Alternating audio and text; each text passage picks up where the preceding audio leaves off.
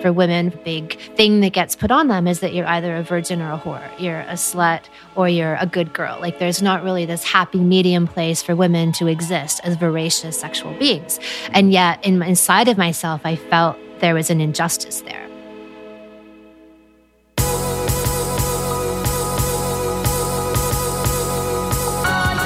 You're listening to the Almost 30 podcast, a lifestyle podcast hosted by Krista Williams and Lindsay Simcik.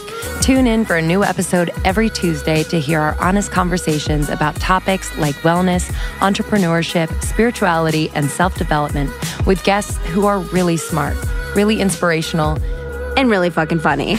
It's real, it's raw, and it's unfiltered. Inspired by our transition from our 20s to our 30s, we realized it's so much more than that. Our mission is to provide you with the tools, guidance, and motivation to help you navigate any transitions in your life and propel your personal growth. Thanks so much for tuning into the Almost 30 podcast. Here we go.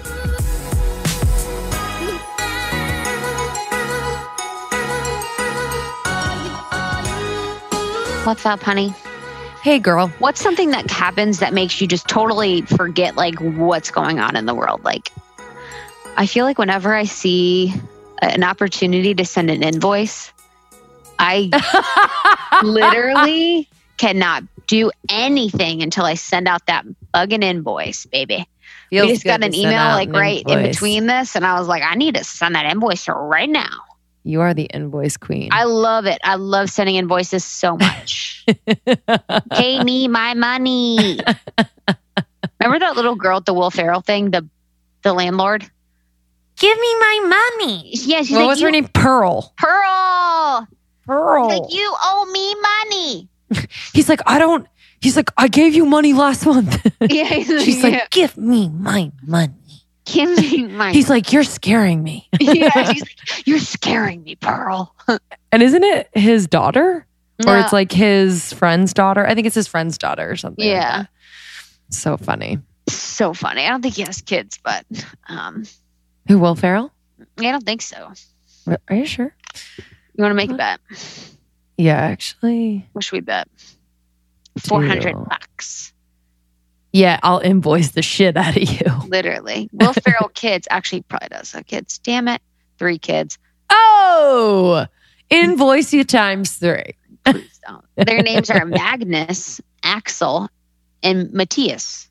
It's almost like a joke because I feel like that's like what his character in Talladega Nights would name his kids. Yeah. My son, Axel. Axel, Magnus, and Matthias. And they're all boys. Damn, I bet that house is fucking crazy.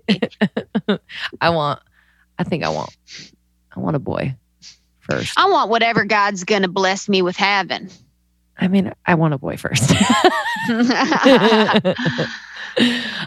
Hey, it's us. It's about 85 degrees. Hey guys, it's us. Guess what's happening with me? We're on opposite sides of Los We're on Angeles. opposite sides of LA. This is too real. Guess what, guys? Exciting news. Justice and I are ring shopping. And I'll have everyone know that this is because of me. I decide when I want to look for rings. I decide when I want to get married. And it's a joint decision. It's not just the man picking my ring. It's not just the man deciding when he wants to get married. We'll do it when I'm ready. I know. I'm trying to think like what I would want to do. Obviously, I want to be ready, and I'll say that. But in terms of like picking the ring, see, I'll be pissed if Too it's big not of what a I risk. want. But I Big also of a want, risk. yeah, I guess. Like what? I also have a gay best friend who could totally do a mission and make sure it's good. I know. But the thing is I sent, like, if you would have asked me 2 years ago, like my friends maybe would have a different ring than I got today. So that's the thing is I don't know. I know. There's different styles that are in and out all the time. Like, you know, I don't want to talk about any rings in particular, but there's some styles that happened that aren't in anymore. And, you know, you've got to wear that thing. Yeah. So I'm just going to get a big old fat rock because I deserve it. And I've been dating this one for 5 years. And you have the most beautiful hands.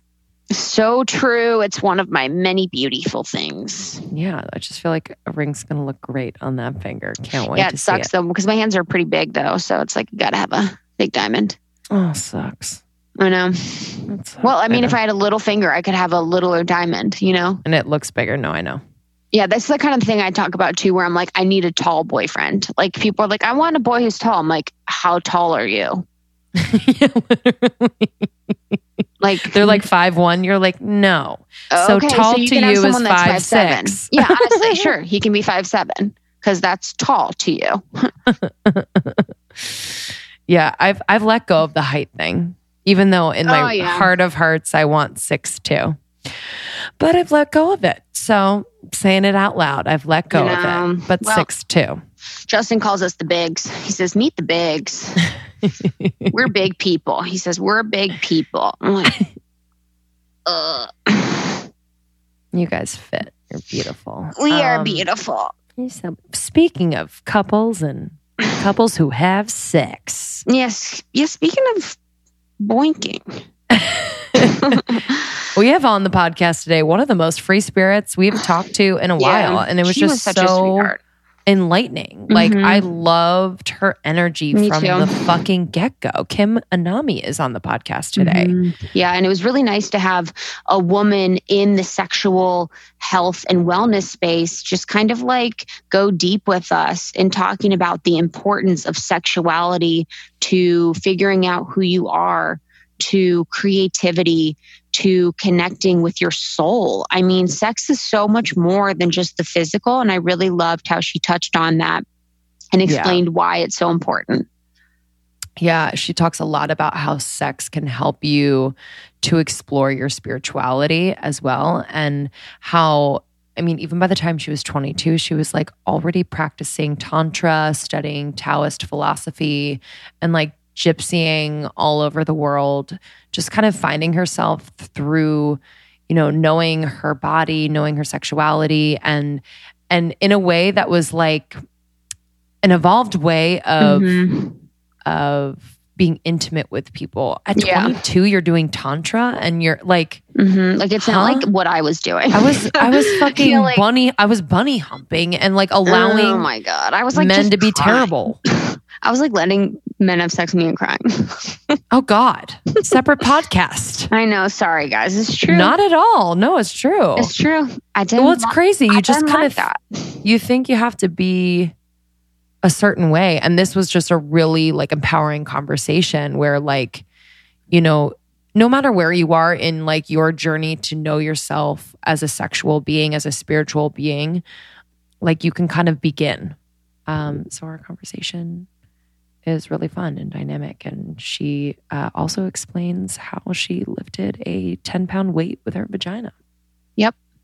The importance of strength vagina to having tons of orgasms. Yeah, she says she can have like multiple, and then we break down multiple. like the types of orgasms. Yeah. Guys, this was like a great party combo. I brought this to a party and I was like, ladies, do you know about these orgasms? And a lot of my girlies didn't know about the orgasms. Because so many of us are having like clitoral orgasms. So like on the outside, and that's kind of what we depend on, or we depend on like a vibrator.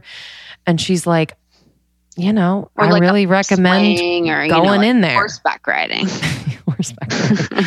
She's like, I recommend like going in there, like exploring the option to have a G-spot orgasm and just to experience an orgasm on a much deeper level.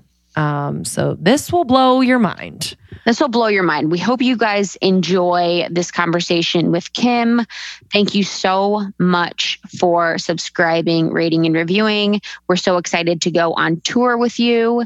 Check out the website for those dates. Make sure you can buy your tickets there. And if you want to be an Almost 30 ambassador in each of these cities, let us know and you can help us plan the event. You can help us work with sponsors. So we've been working with some of our amazing listeners to plan out these events in each of their cities. So excited to see you on tour. I love you guys. Enjoyed this episode.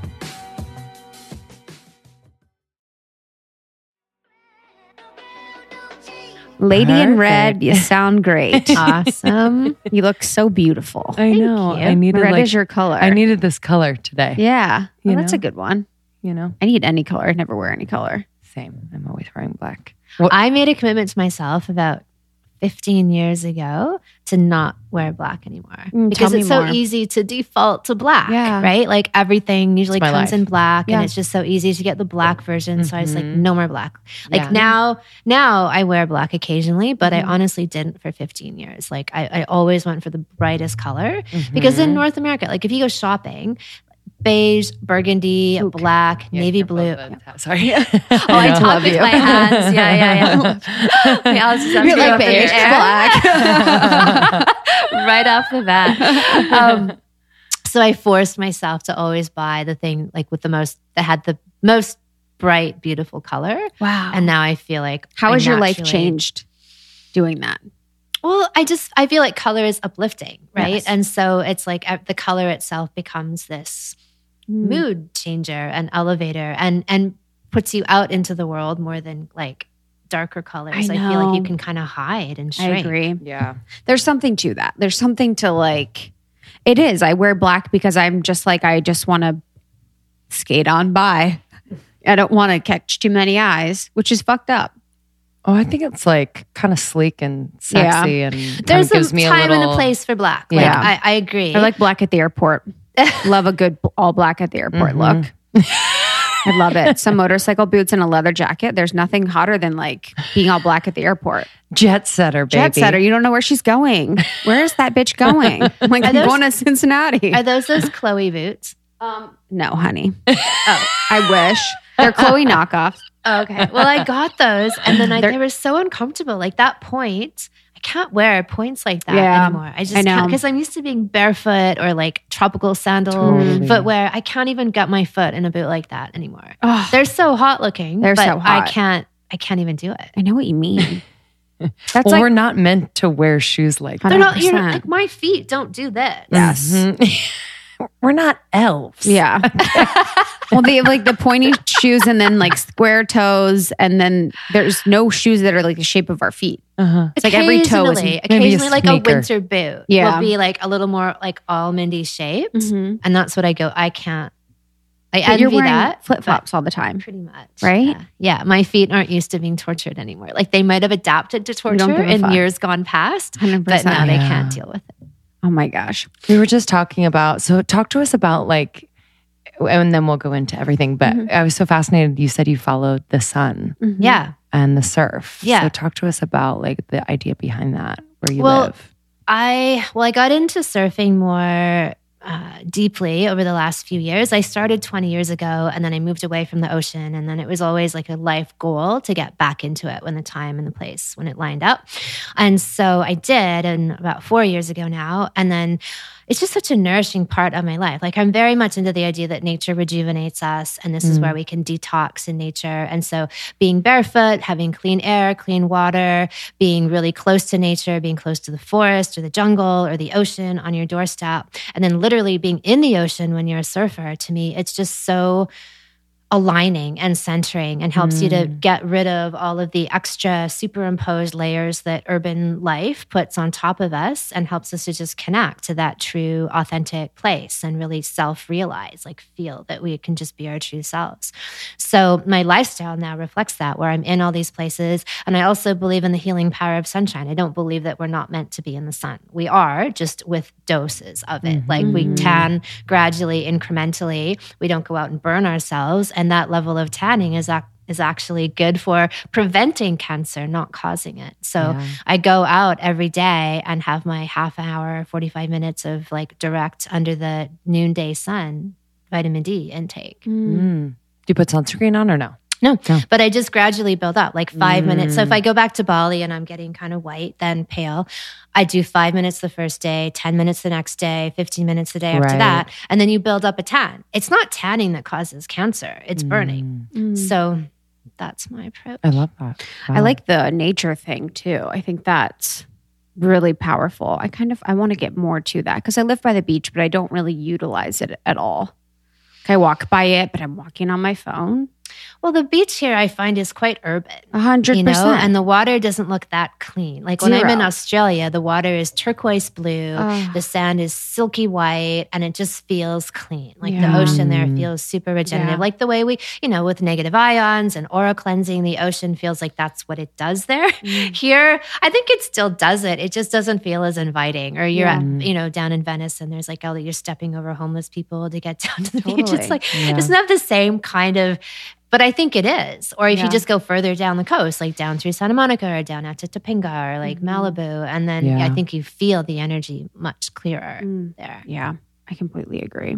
Definitely. So I want to talk about how you got into like sexuality and like sexual health. Like, what was your path to bring you to this place where you feel like, or where you are so empowered in such a, for some people, which is like so hard for them to like communicate or just be into? Well, from a young age, I had experiences with my sexual energy where I felt like sex was this portal into different states of consciousness and into a state of beauty in myself. So my earliest sexual experiences, I would come out of them and feel like I was more of who I really am. And so that stuck with me. And obviously that's so contrary to what we see in our modern culture where sex is everywhere, but you're really not allowed to have it. And all those taboo and shame surrounds it. And then in my early 20s, I discovered Tantra and Taoist sexual philosophy, which is all about sex as a pathway to enlightenment. So it echoed my experiences that sex really was this portal to a higher state of consciousness. So at the same time, I was exploring all these different modalities in terms of healing and alternative wellness, like meditation, spirituality, transpersonal psychology, philosophy, herbal healing, homeopathy. Like my big fascination is how do we change and how do we grow? How do we transform as people and become our most innate, beautiful, realized selves? And for me, sex was always a tool on that journey. So I meditate, I eat well, I exercise, and I have a daily sex routine. Like that's part of my wellness kit. And like I said, those philosophies echoed those teachings. And then over time, all of that stuff I pulled together to do, I now bill myself as a holistic sex and relationship coach, but it was an amalgamation of all these different ideas and philosophies pulled together with sex being at the forefront. Because even in the healing world, you'll see a lot of people talk about relationships and love, but very few people will boldly address sex and even look at it as this powerful healing modality. But that's how I look at it. Now, was this like when you say had sex for the first time, were you always kind of self-aware in that way? Like, I feel like, you know, if I'm thinking of my first time or like thinking of my friends' first times that they've shared, I don't know if there was that self-awareness and that groundedness in that moment. You know, I think a lot of people like lose themselves, and I think like either the ego gets in the way or their judgment or shame. Like, in what way was your upbringing part of like this shamelessness, you know? I wouldn't say that. I would say that I still was aware of the same kinds of taboos and conditioning that everybody else is. You know, for women, for example, a big thing that gets put on them is that you're either a virgin or a whore. You're a slut or you're a good girl. Like there's not really this happy medium place for women to exist as voracious sexual beings. And yet inside of myself, I felt there was an injustice there. And so I just knew there was this truth in myself that things were different than they were appearing to be. So I just held on to that. And then my early sexual experiences reinforced that. Like I felt like I really was able to open myself up and achieve these higher states of consciousness.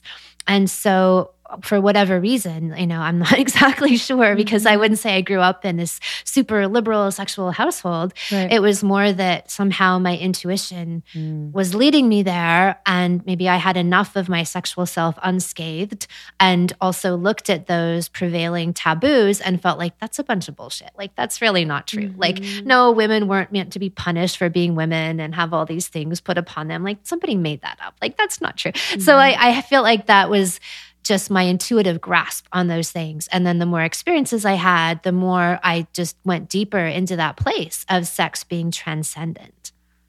Wow. Can you remember, was it the very first experience that you had that you were like, this could transform me? Or was it like one experience where you were like, okay, this could really change my life and help me discover myself in a different way? It would have been maybe the third or fourth time that I had sex. I think, the first few times it was like, I was like, new, girl, what is this? Like, what's Your going first on? time, your first No, time you're not of transcended this earth you. then. No, it wasn't the very first time, but it was a few times into it. And I was with someone I really loved and was attracted to. And in that experience, I just remember following this train. Like I felt like I had to open myself up on this level and then follow this train as it was going. And then I had a cervical orgasm. And that was my first orgasm. And I didn't even know what orgasms really were. I didn't really know much about my body, but I had this complete explosive spiritual oneness opening experience as though I'd taken ecstasy. Like that's how I hadn't, but that was the kind of, I try to describe it to people. And so from that moment, I was like, whoa, this is really amazing. And then it just kept deepening. I'd get into these experiences and really long. Part of it was I had a lover who was really into long periods of intercourse. So rather than the young male who might be echoing 75% of males out there, which is to ejaculate in 3 minutes, this guy could go for a long time, like hour plus, a couple hours. And so now I can look back and say like the deeper vaginal orgasms for women, G-spot orgasms, cervical orgasms require sustained penetration.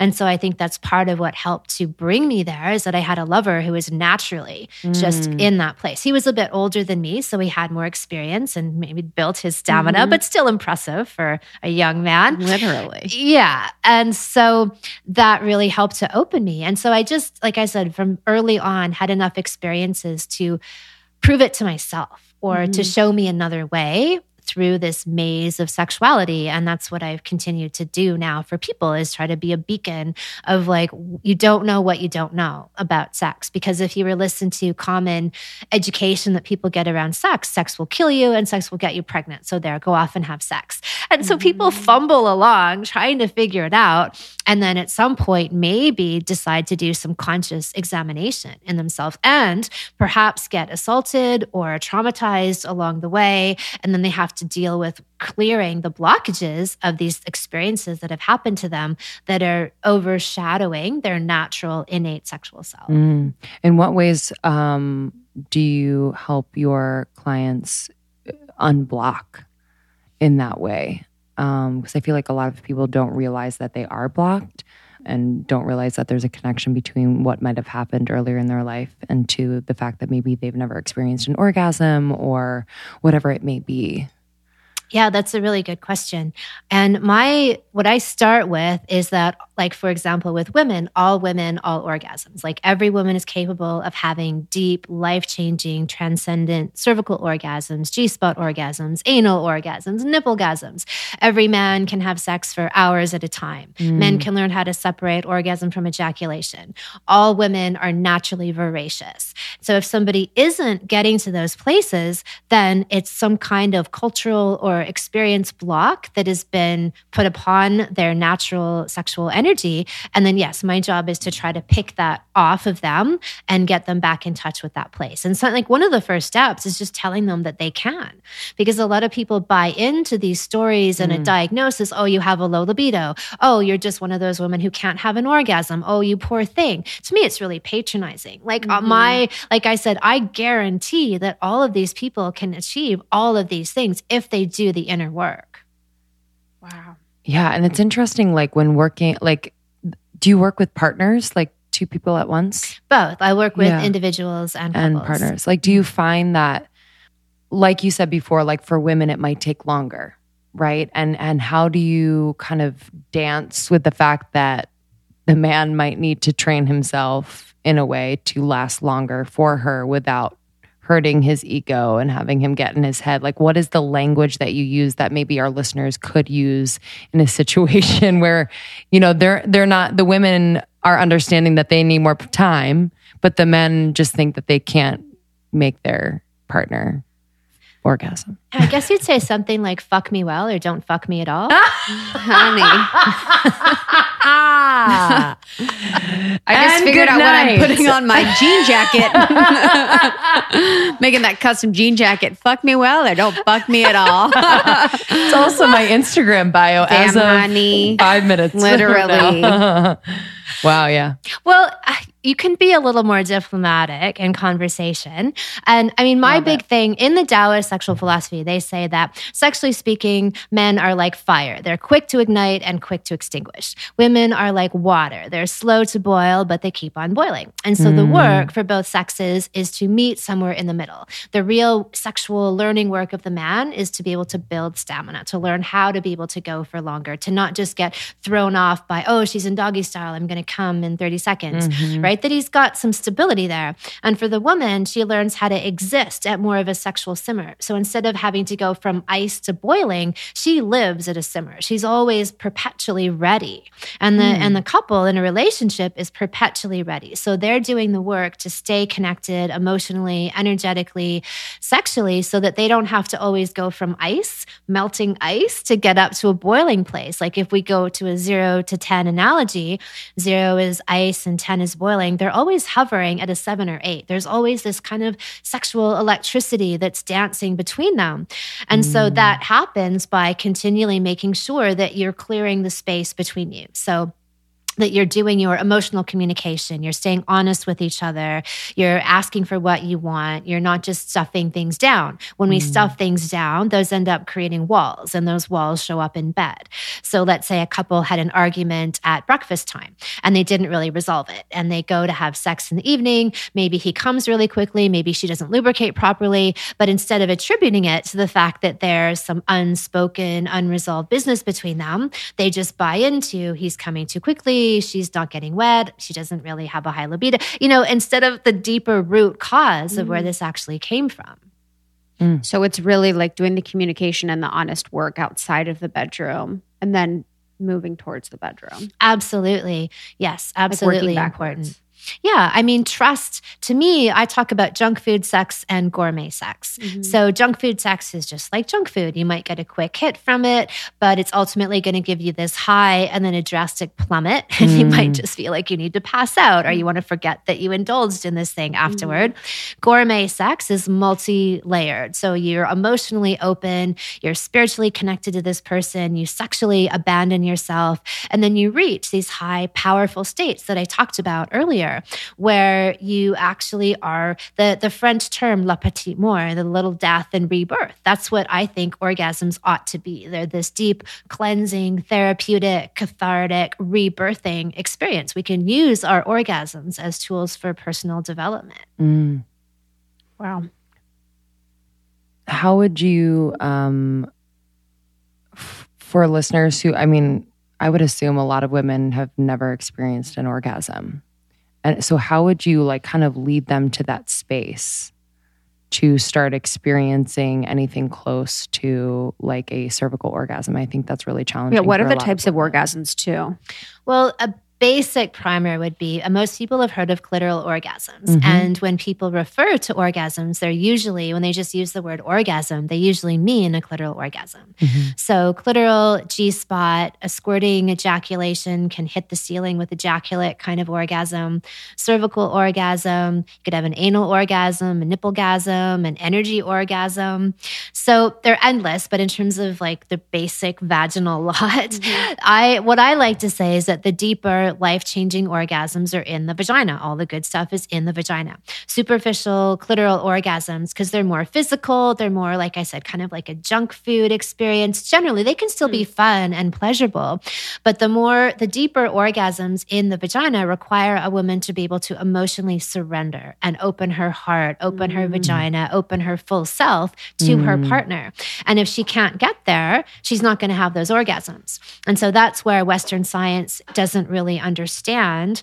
They think that if you apply the same manual technique to 30 people, that you should be able to reproduce those same results.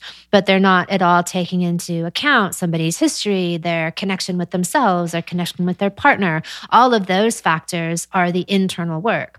So I divide it into 3 layers of surrender or opening. There's how open you are with yourself. Are you comfortable in your own skin? Are you comfortable in your own body that you can open yourself up and you feel confident that you'll be okay? Then there's the level of trust you have with your partner. Do I really trust this person? If I open myself up and leap off into this abyss, will they catch me? Will they hold me? If I fall, will you catch me?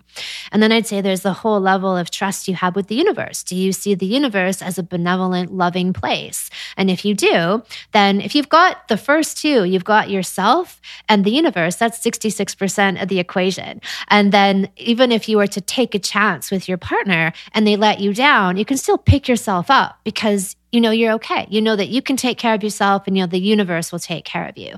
And then ultimately, ideally, your partner is also worthy of that trust. And so when you have these deep experiences of surrender and letting down your guard, you're met. You're loved, you're seen, you're cherished. So when you're naked and vulnerable, we all need a place to let go and a sanctuary where we can just be our full, raw, naked selves. And it's such healing medicine to receive that.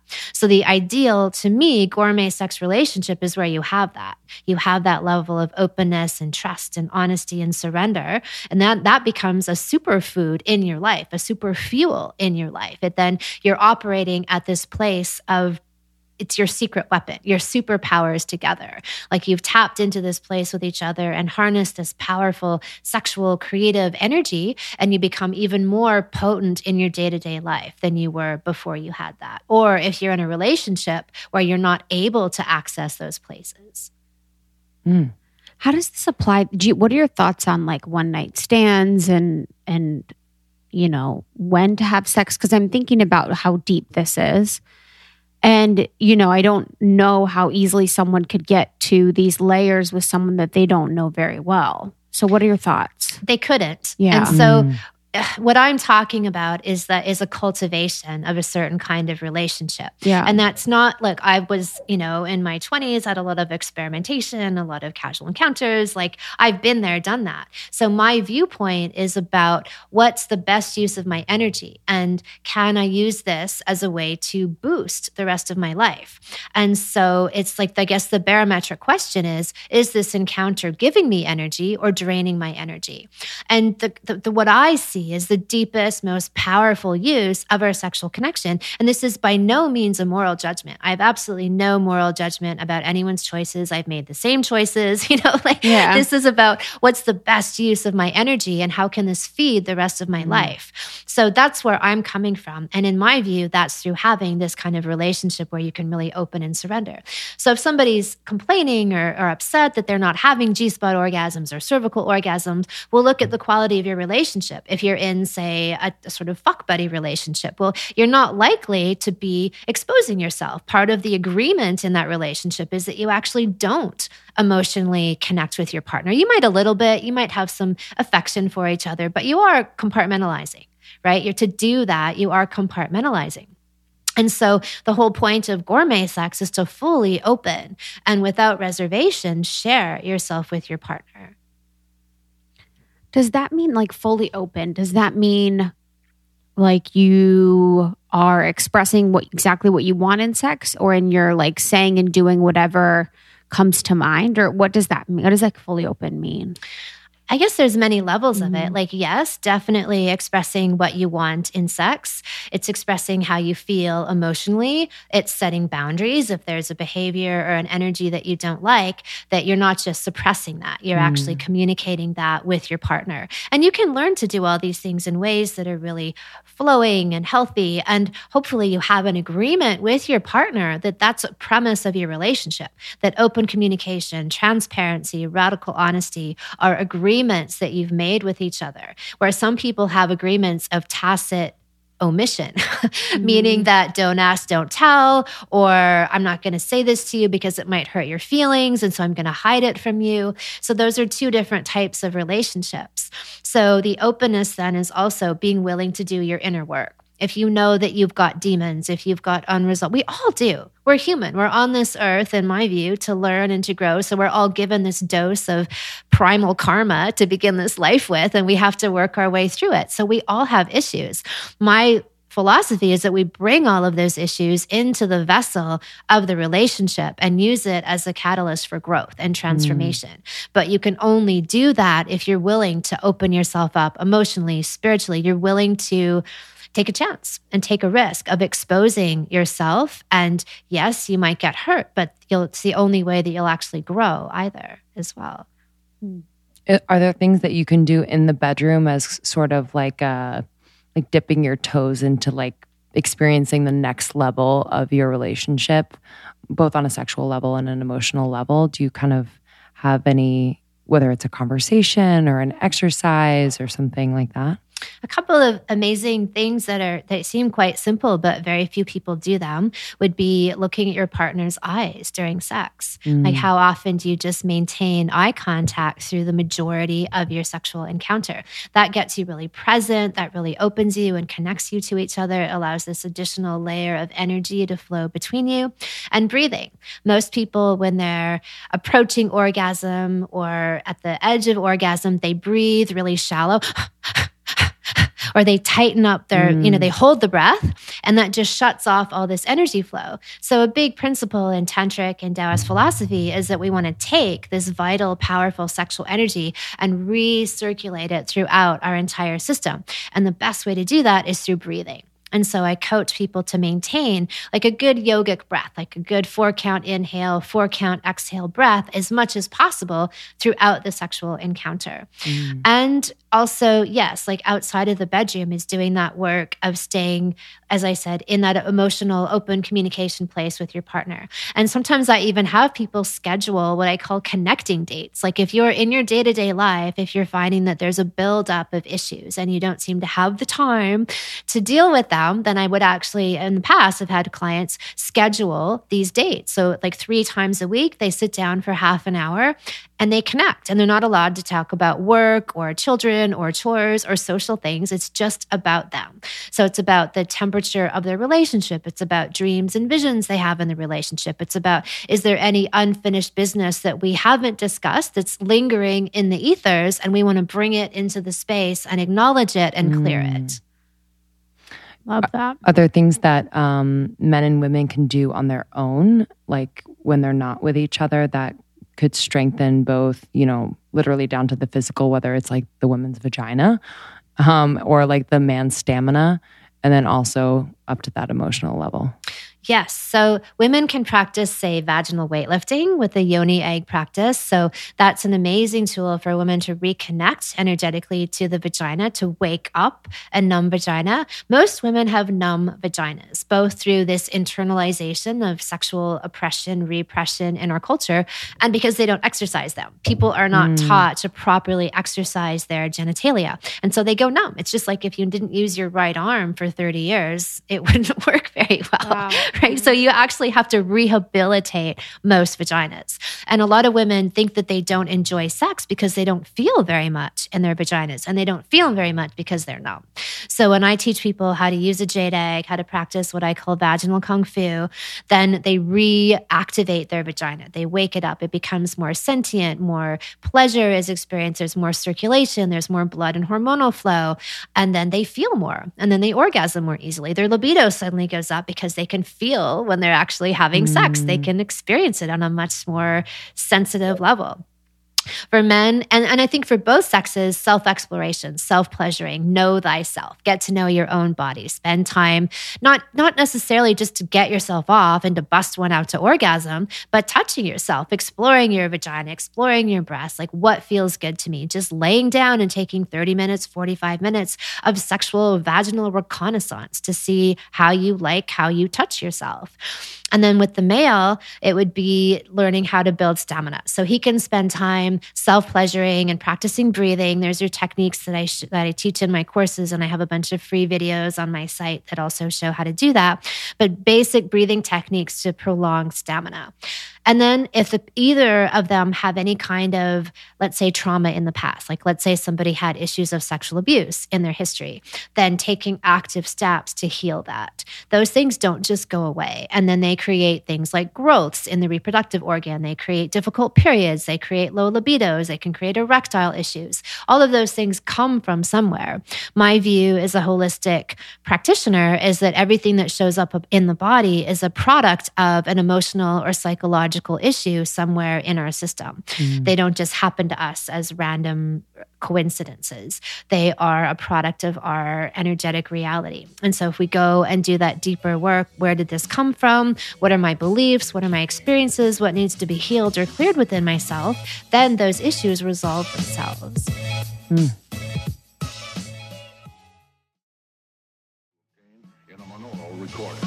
For when guides are practicing, if he was to work on his stamina, and for women on exploring herself, do you recommend toys and porn, or what are your thoughts on stuff like that? For guys, I suggest that they don't use porn, that they wean themselves, or not even wean, just cold turkey themselves off of porn, because they build up a certain kind of energetic pattern. And usually it's very lust-based. And again, it's not a judgment so much as like, what's the best use of my energy and what's the kind of energy that I want to cultivate? So I would coach men to...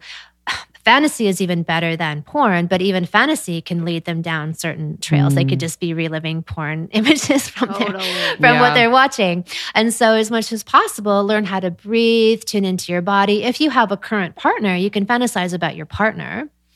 And then for women toys, yes. So I don't recommend vibrators for clitoral orgasms because it's really easy to become dependent on this supercharged, 100 times more powerful than a tongue or a finger on the clitoris. So only if a woman has never had a clitoral orgasm would I suggest using a vibrator just to experience it, just to find, oh, that's how I can get there. And then she can take that information and use it with her fingers or her partner can.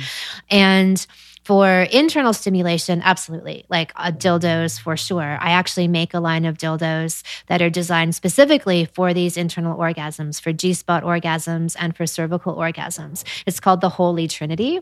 It's a set of 3 dildos where you use the first one like for a G-spot opening and release. And then you use dildo number 2, which is a longer one to really penetrate and hit the cervix.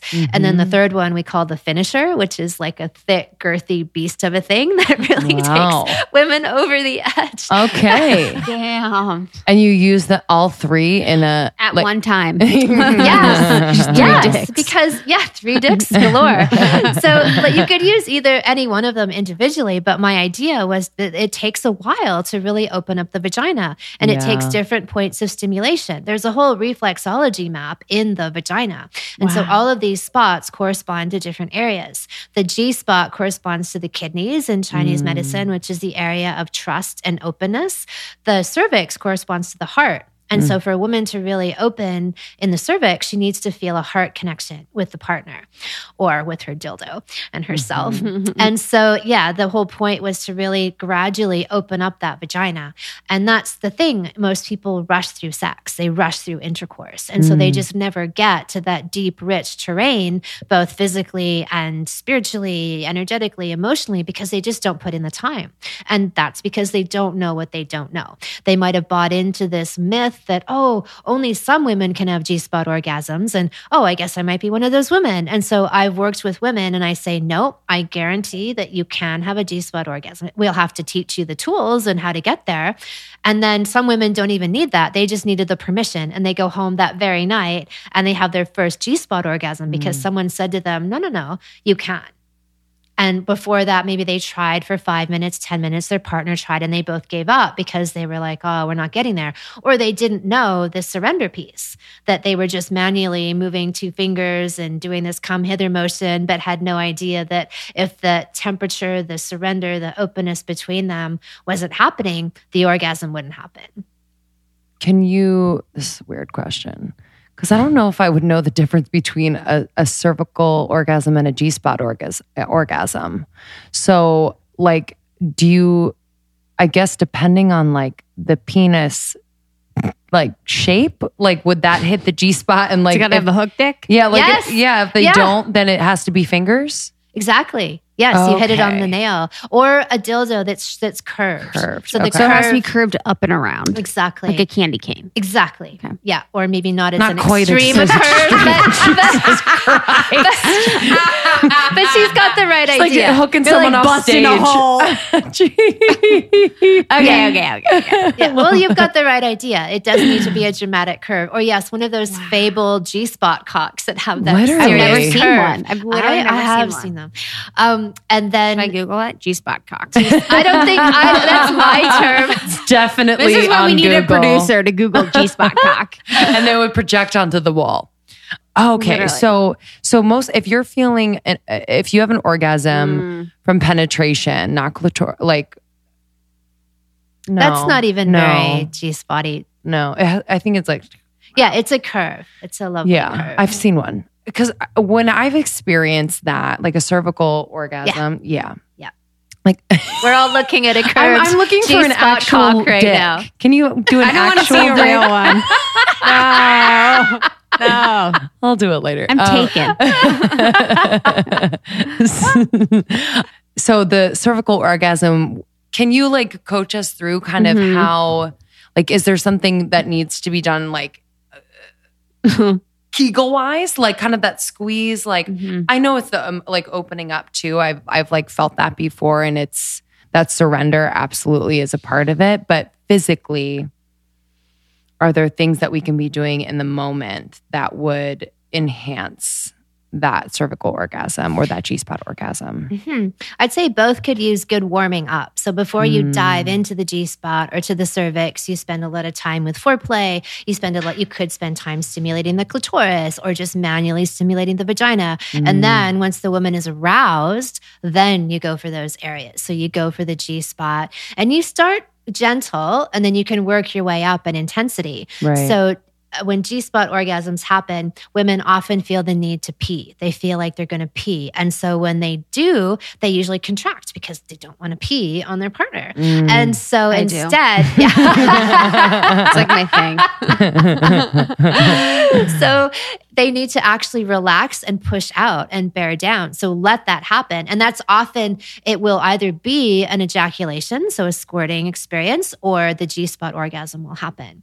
So that's part of it. So it's warming up that area. Like a lot of women need to have massage and we hold tension in the vaginas. And so that's partly what this jade egg practice helps to do, is to release that tension and to open those areas up. So as much as women can have, and I don't really used to like these terms like a loose vagina or a tight vagina because they're not really accurate. But sometimes women actually do. They clench too tight. They're frozen up.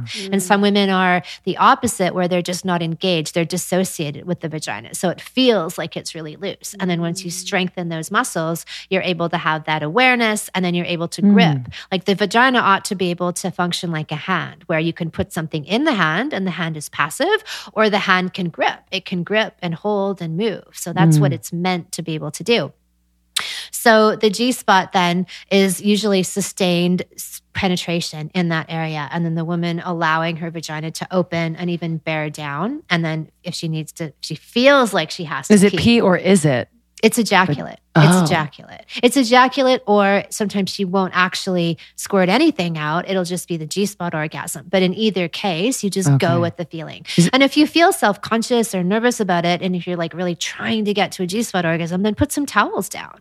Put a whole bunch of towels on the bed so that you don't feel self-conscious, even a little bit, that might cause you to stop in the middle of the process. Can every woman do Sounds that? hot. I guarantee 100% that every single woman can. She just needs the right tool. So the right direction, and also this huge percentage of opening. Like that's probably 70% of the deal, is how much she's really opening and surrendering. You could have impeccable technique, and if she's not willing to let go and relax, she won't get there. So how could we, with the vagina, how could you wake up a numb vagina? The jade egg, yoni eggs are an excellent tool. Like the way I teach jade egg practice isn't just a series of physical exercises. It's about energetically reconnecting to the vagina, to these parts of your body, using guided visualizations to inhabit this part of our anatomy that most of us have become dissociated from.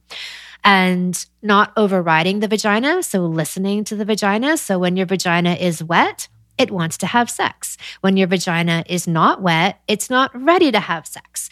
Yeah, because we've had on we were talking about like hormone health, and it's, you know, with a healthy, pretty balanced hormones within your cycle, there are times in your cycle that you're not going to be that wet. If you're really turned on, you're wet. Okay. So I differ with that. I believe that I am the cause. Yeah, absolutely. One of the best times to have sex is period tell me sex. more. Yeah. Oh, it doesn't feel like the normal like lube to me. Not lube, but your natural lubricant. Like blood feels a little more like a water. Do you know what I'm saying? Why is it the best time? Because we're jumping all over the No, place. it's okay. Here, This is what we do. Okay. Welcome to Almost 30. Sorry, you say period sex. I'm going to ask about it. Because, well, in ancient traditions, before we have this sort of patriarchal view that periods are bad and dirty and we need to punish women and segregate them for having periods, women were segregated, but that's because it was considered to be a door opening between worlds. This is when this cosmic door, the uterus, the cervix would open up, and the woman would be basically in this shamanistic state and accessing higher states and different dimensions of existence. Whoa. And so women were kind of set aside to be able to channel that energy, not because they were like bad and dirty. That's total made up bullshit. They were so fucking powerful that they would blow the temple apart. Not that they were like bad juju for the temple. It wasn't that at all. So What culture is that? you find it in almost every culture. Like if you go far back enough, like in Native American culture, First Nations culture, usually indigenous cultures, that's where you find that. African cultures, like Indian cultures, if you go back far enough before this other belief system was superimposed upon our history. So it becomes this super powerful time of energetic opening. So when you're in this altered state of consciousness, and most women don't tune into that because they override their periods. Like, I got my fucking period again. Like, they're trying to kind of suppress this experience, where in these other cultures and in different times, women were given time to sit and just allow that channel to open up and to access this higher wisdom and information. Wow. So I usually encourage people to take, if they can, a day or two, the first 2 days of their period, and not do very much. If you have to go to work, then come home after work and just be with yourself. Instead of going out to party or going out for dinner, like actually try to insulate yourself a little bit to tune into these energies.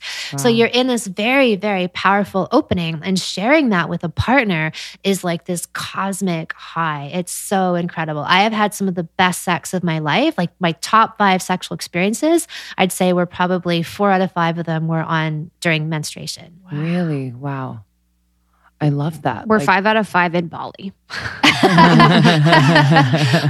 may have been in Bali. What's sex like in Bali? Yeah, literally.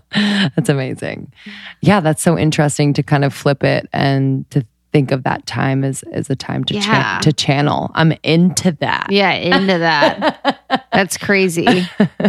And I think it's when women don't respect that sense and it's not to say, look, if you want to go run a marathon, go run a marathon. But over the years of really tuning in and observing it, I found that was a time when I then started to, like, for the first 2 days, I wouldn't go out. I wouldn't even answer the phone. I would just stay. And obviously I've been self-employed for many years, so I can do that. But for people who say aren't, like I said, try to just spend more time. And I even encourage male partners or whoever, female partners, other partners, to look after the person. So like instead of the person who's menstruating cooking and cleaning for that, at least the first 3 days, they don't. The other person takes over the menial jobs and tasks around the home. So as much as possible, they can have this. It's kind of like a spirit quest. Like in First Nations cultures, men would use sweat lodges to get these vision quests, and women didn't have to because they menstruated. That's how they looked at it. Wow. Cool. Damn. next period, I'm about to beckon. Yeah, Partner. legit. So for same-sex couples, if they wanted to have like a G-spot or clit or cervical orgasm, would they need to use toys, or could they use their hands? They could use their hands Two for the females is what I'm G-spot. talking Yes, about, yeah. So 2 fingers is the optimum manual stimulation for the G-spot, or a curved dildo, a curved toy. And then for the cervix, it's difficult to properly pleasure the cervix, I'd say, just with the hands or fingers. So you'd probably want a good size. The kind of cervical dildos I tend to recommend are the kind that you look at it and you feel a little bit scared. You're like, can I really take that? And that's what you need. And that's why you need to warm up the vagina, as I was saying earlier. So you're not just going to start with the finisher. You're going to build your way up to that, whether it's through hands or other dildo stimulation, and then bring in, the big one at the end. So it's got substantial length and it's got substantial girth. You don't want it to be uncomfortable, but it's definitely that sense of being really filled and expanded is part of what brings on a cervical orgasm. Do you recommend? I haven't used a dildo actually, like with a partner.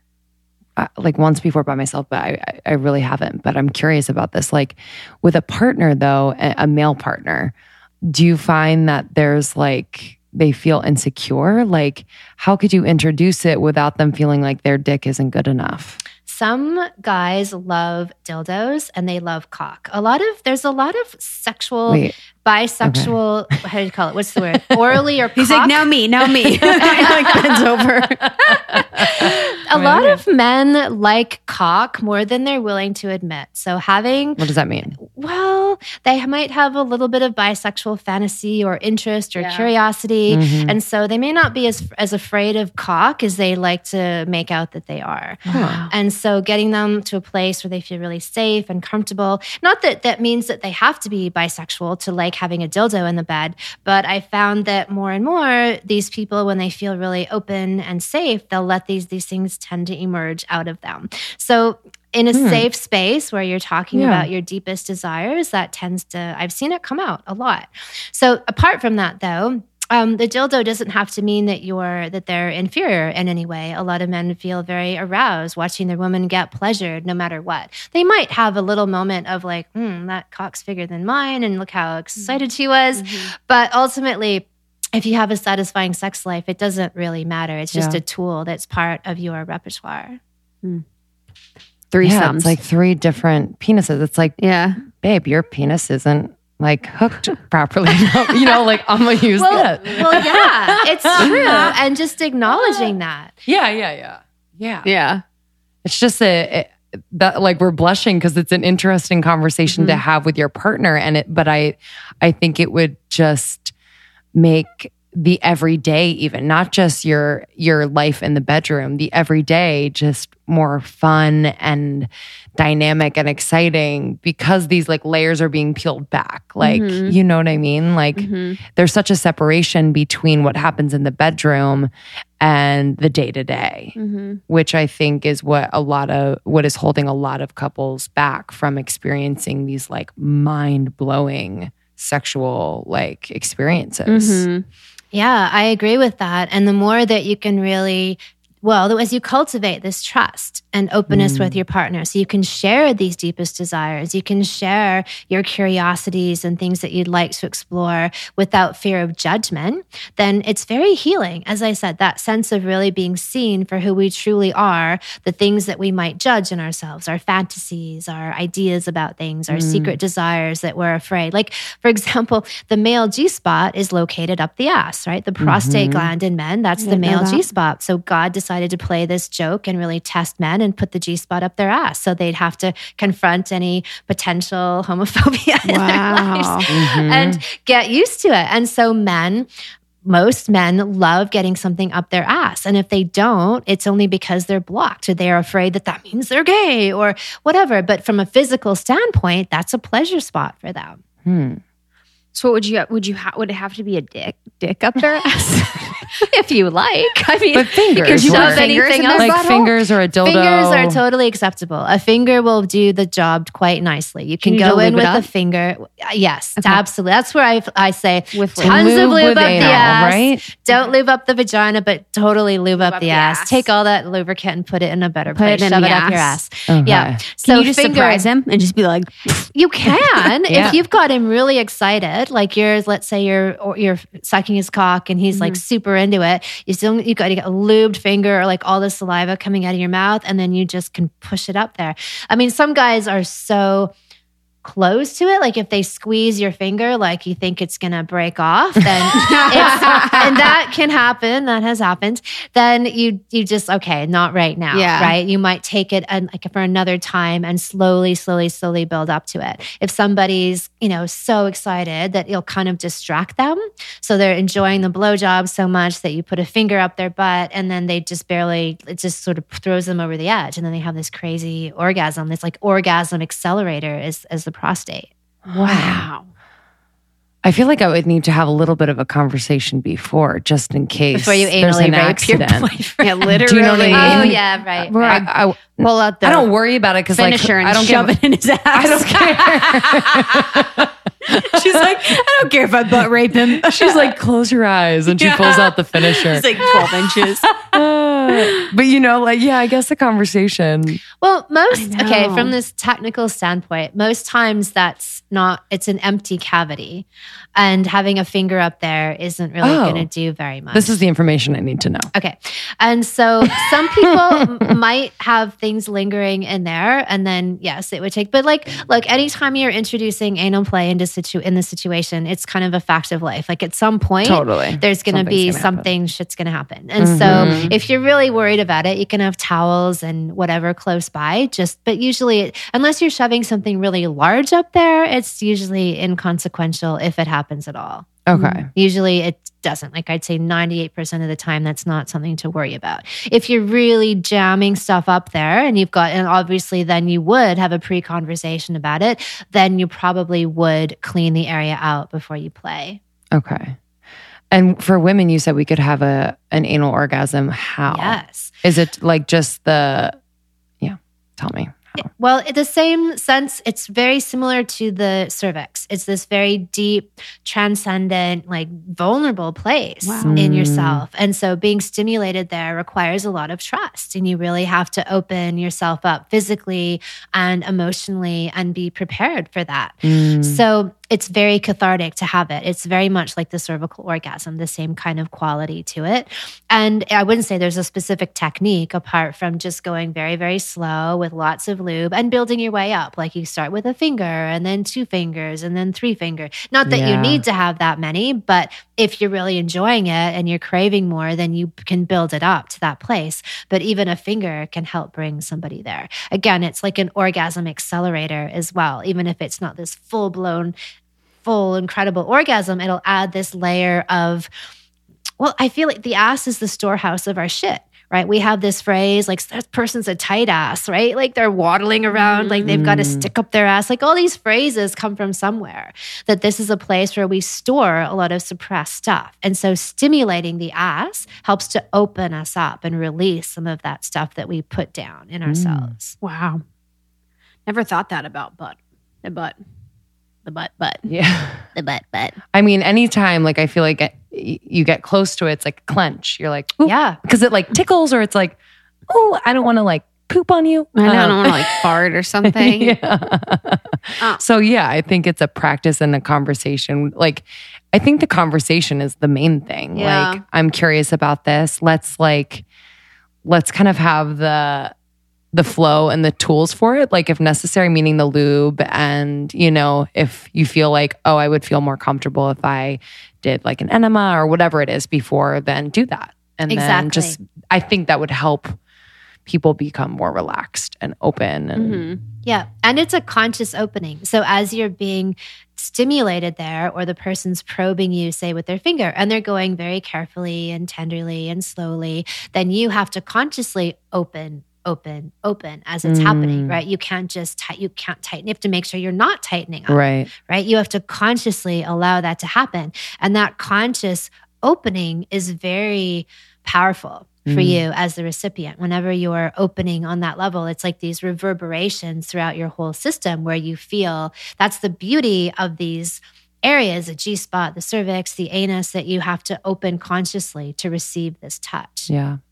How much the quality of your orgasms or your ability to have multiple, how much do you think it's attributed to the strength of your vagina? Strength is one part of it. And the other part of it is your awareness and your connection to your vagina. Because if you're feeling dissociated from your vagina, you're not going to get there because you're not really inhabiting that space, right? It's like if you haven't done any ab exercises for a while and you start to do ab exercises regularly, your stomach gets flatter, you feel your abs, you feel your core, and you start to walk and move in a different way. Yeah. You know, it's similar to that. So suddenly your vagina is responding in a different way because it's stronger, it's more aware, it's more articulate. Been doing Kegels this whole conversation. Getting my pussy ready. Is there different parts of the body that you could stimulate to enhance like what's happening in your vagina, or for a man, what's happening with his erection, like places that you wouldn't normally expect? I'd say that's all experimentation. That's part of your exploration on somebody's body, is understanding that it's not just the genitals. Like let's take the breast, for example. Most people really focus on the female breast, the nipple, and they don't stimulate or play with the whole breast. So you could spend 10, 15 minutes massaging the whole body of the breast and then also spend time with the nipple, but people often ignore that. Or even with a woman's vulva, the labia, the inner labia, the outer labia, most people just trot on by and head straight inside, or graze the clitoris and then head inside. So there's all the inner thighs, like the stomach, the mons, all kinds of amazing pressure points in the inner thigh area that you can really release stuck energy, and that becomes very, very arousing. So I guess definitely moving from the genitals outward, right? So like not just right there, focused, centered there, but spreading out like inches, and then any part of the body, What about threesomes? What about them? What are your thoughts on them? In terms of what? If like a couple wanted to bring up an additional person in. It depends where their relationship is at. Like if they have a more superficial relationship, it's probably an easier thing to do to bring somebody in because you're not that invested in what's happening there. If you are really, really, really close to your partner, it's also probably an easier thing to do because you are open in communication with each other. You're going to be very clear about what's okay, what you want, what you don't want. But if you're somewhere in the middle, that's probably when it can be the most destructive, is when you're not fully open in communicating and you are invested, but not like totally open. That's when it can be implosive. Totally. What are your thoughts on being like inebriated or on some sort of drug, whether natural or not? I can guess your answer, but what are your thoughts on whether it's the effects of it, whether it kind of like can harm your sexual health, or whether it could maybe enhance at times if it's a natural? Right. Well, there's different extremes. Like I had a client years ago who she had been violently raped in her early 20s twice, and she really hadn't done any therapy around it. She'd just been carrying this around with her, and she was 40 when she came to see me, and every single time she had sex, she had to be drunk. And she didn't put it together that was connected. That was just what had to happen for her to have sex. And so we worked on clearing that trauma and shifted that for her. So that's, one extreme. And then I guess the other part of that is I think that such a key part of this gourmet sex experience is, as I said, this sense of self-honesty and honesty with the other. And I kind of feel like using a substance, people like to drink to feel more relaxed, to feel more open. I feel like that's cheating. Like I would want to see people do the legitimate work to open themselves. Like it takes guts, it takes courage to open yourself. And it's not a judgment. I mean, maybe a little bit, but it's more like, to me, my journey has been about doing the hard internal work. Like I stopped using alcohol and other substances about like almost 30 years ago. So I found that I could get high in other ways. And I wanted to do it all naturally. I wanted to do the internal work that broke me into a different state of consciousness rather than getting that from a substance. And so especially when people are dealing with issues in their relationships, my advice, and this is, again, like people can take what they like and do the rest and leave the rest, but is to do it the hard way, like do it the legitimate way. Because if you work with your partner and you have a really hard conversation and it feels really hard in the moment, but you actually break through, you've earned that. You've just become a different person because you did the hard work of having that conversation. If you take a substance and it seems to open you up and you feel like you get to this place with your partner, it's not the same thing because you didn't actually come by it. You didn't earn it. You didn't work for it. That's my view of how we get to these places, is that there's a way of doing authentic work and there's a way of relying on other things outside of ourselves. And people might have different interpretations of things that enhance them in a mild way or a major way. But my own path and what I typically would recommend for the people who work with me is to do it au naturel. Totally. This is my last question. How has your path in your sexuality like worked with your relationship with your body and your body image? Like how you feel about your body? Well, when I was younger, so let's say in my 20s, I had different, like struggled at sometimes with relationship with my body. I was always athletic as a younger person, and then I just didn't do that much physically in my 20s. And so I had a bit of a belly or, and then, but it wasn't a terrible relationship. I was like, oh, I just want a better belly. And then I got pregnant and had my child, and I somehow fell in love with my belly because he was in my belly. It became this thing of beauty. But then, over in that, say the rest of my 20s, I think I kind of went up and down with that relationship with my body. Once I transcended this sexual barrier, like when I feel like I really stepped into my sexual power and my sexual energy, my weight hit this set point. Because I think there's a connection between the things that we quote unquote fill a void with, right? Like if we're emotionally eating or like craving some kind of intimacy, and that's a substitute for legitimate intimacy, the true connection with yourself and with another person. So from that point on, like I'd say about my early 30s, my weight's just been an effortless, stable thing that I don't even think about. Like I eat well, I have a holistic vegan diet, I exercise regularly. So that's just part of my lifestyle choices. But I don't ever think about what I'm eating because I think about it in the sense of making healthy choices. There's a lot of food I wouldn't put into my body, but I don't think about it in terms of how will this affect my weight? Because my weight seems to be stable. And I feel like there's a huge connection between sexual energy and weight for people. I had a client years ago, and she was always struggling to lose these last 15 pounds. And she had a dietitian, like a nutritionist. She had a trainer. She was working out. She had a spiritual practice and nothing. Like it just didn't seem to budge. And so she started working with me, and we talked about this whole idea of sexuality and sexual energy and these different avenues into it. And she came in to see me, and she like lifted her top up and she's wearing this gorgeous lace bra. And she's like, look at my belly. And she just lost 15 pounds, like pretty much out of the blue, just dropped off of her. She didn't change her diet or her exercise, like nothing else in her routine changed. She started seeing this new lover and was applying these principles, and it awakened her sexuality in such a way that this extra protection or whatever it was just dropped off of her. So I see stories like that all the time where weight isn't so much about calories, it's about protection, or it's about unresolved issues that we've stored in our tissues, in our bodies. 100. I completely agree. And there's like a flow, there's an energy flow that's happening where there's no stagnant energy. You're releasing that stagnant energy. You're kind of coming at your body from a place of pleasure than like hate, So yeah, absolutely. I agree, honey.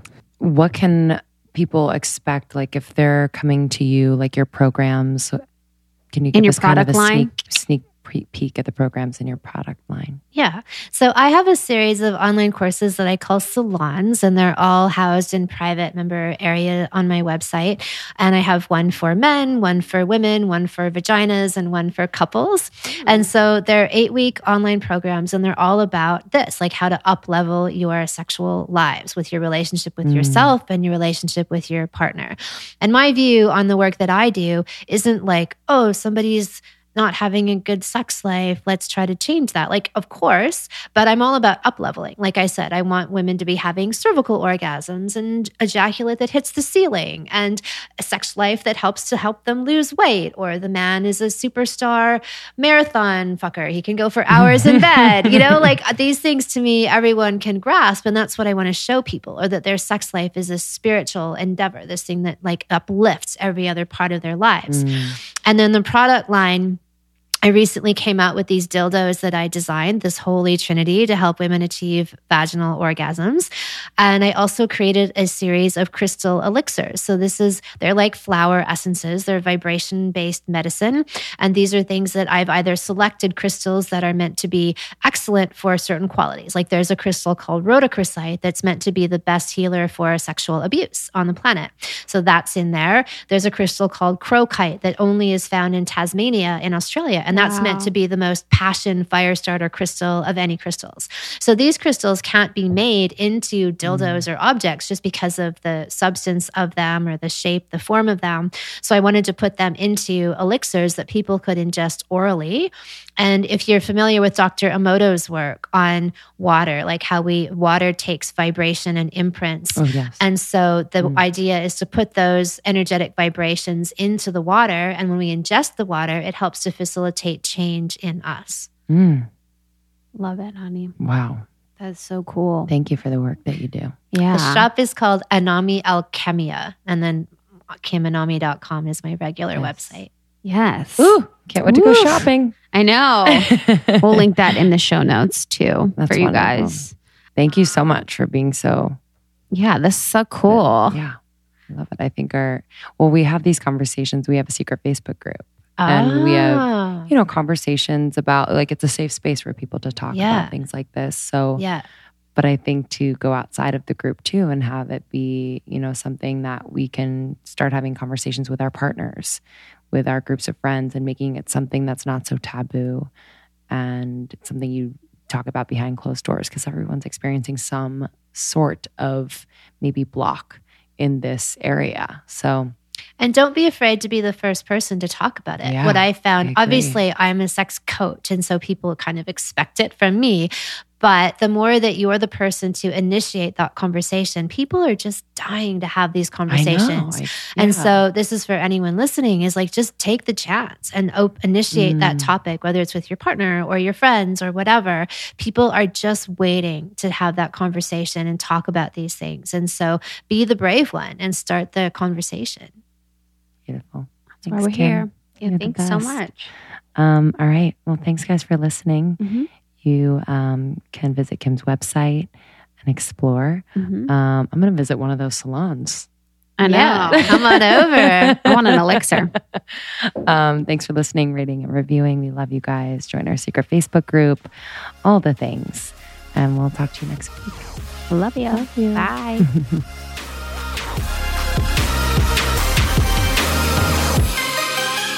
Kim Anami, everyone. Give it up for the big O. I'm going in. I'm going inside and I'm going to find the big orgasm. Okay? My little project for the month of June declared. Thank you guys for listening. As always, I'm sure we will be talking about this in the secret Facebook group. So come on in, join, find us on Facebook, search Secret Almost 30 podcast group. And if you are in the group and if you are part of Almost 30 Nation and you listen to the podcast, you know that we have launched. We are doing our Almost 30 podcast tour. So we are headed to Toronto and Chicago first. You can go onto our website, almost30podcast.com, click on the tour tab. You can find all the information for all the cities: Chicago, Toronto, SF, Boston, New York, Austin, Dallas. And we will be adding some Pacific Northwest cities, as well as possibly Miami. So we'll keep you up to date. We're just kind of slowly adding to that list of 7. And really exciting, Chicago and Toronto SoulCycle rides that I will be teaching. I will be teaching in Chicago, and we will have a badass babe teaching in Toronto. Those signups are live. So check out our website. You can find all of the information there linked. And we just cannot wait to see you. If you have any questions, feel free to ask in the group, or you can email us at almost30podcast@gmail.com. Sorry, I'm losing my voice, y'all. I'm just getting so excited. We love you so, so much. Thank you so much for rating and reviewing on iTunes. It means the world. We literally read them every day. Truly, we read them every day, and it helps us to stay on the charts. We were number 1 in health the other day. We were number 21 on the overall charts. This is crazy, and it's because of you guys. So please spread the word about what we're doing, and we love you as always. Have a beautiful rest of your week.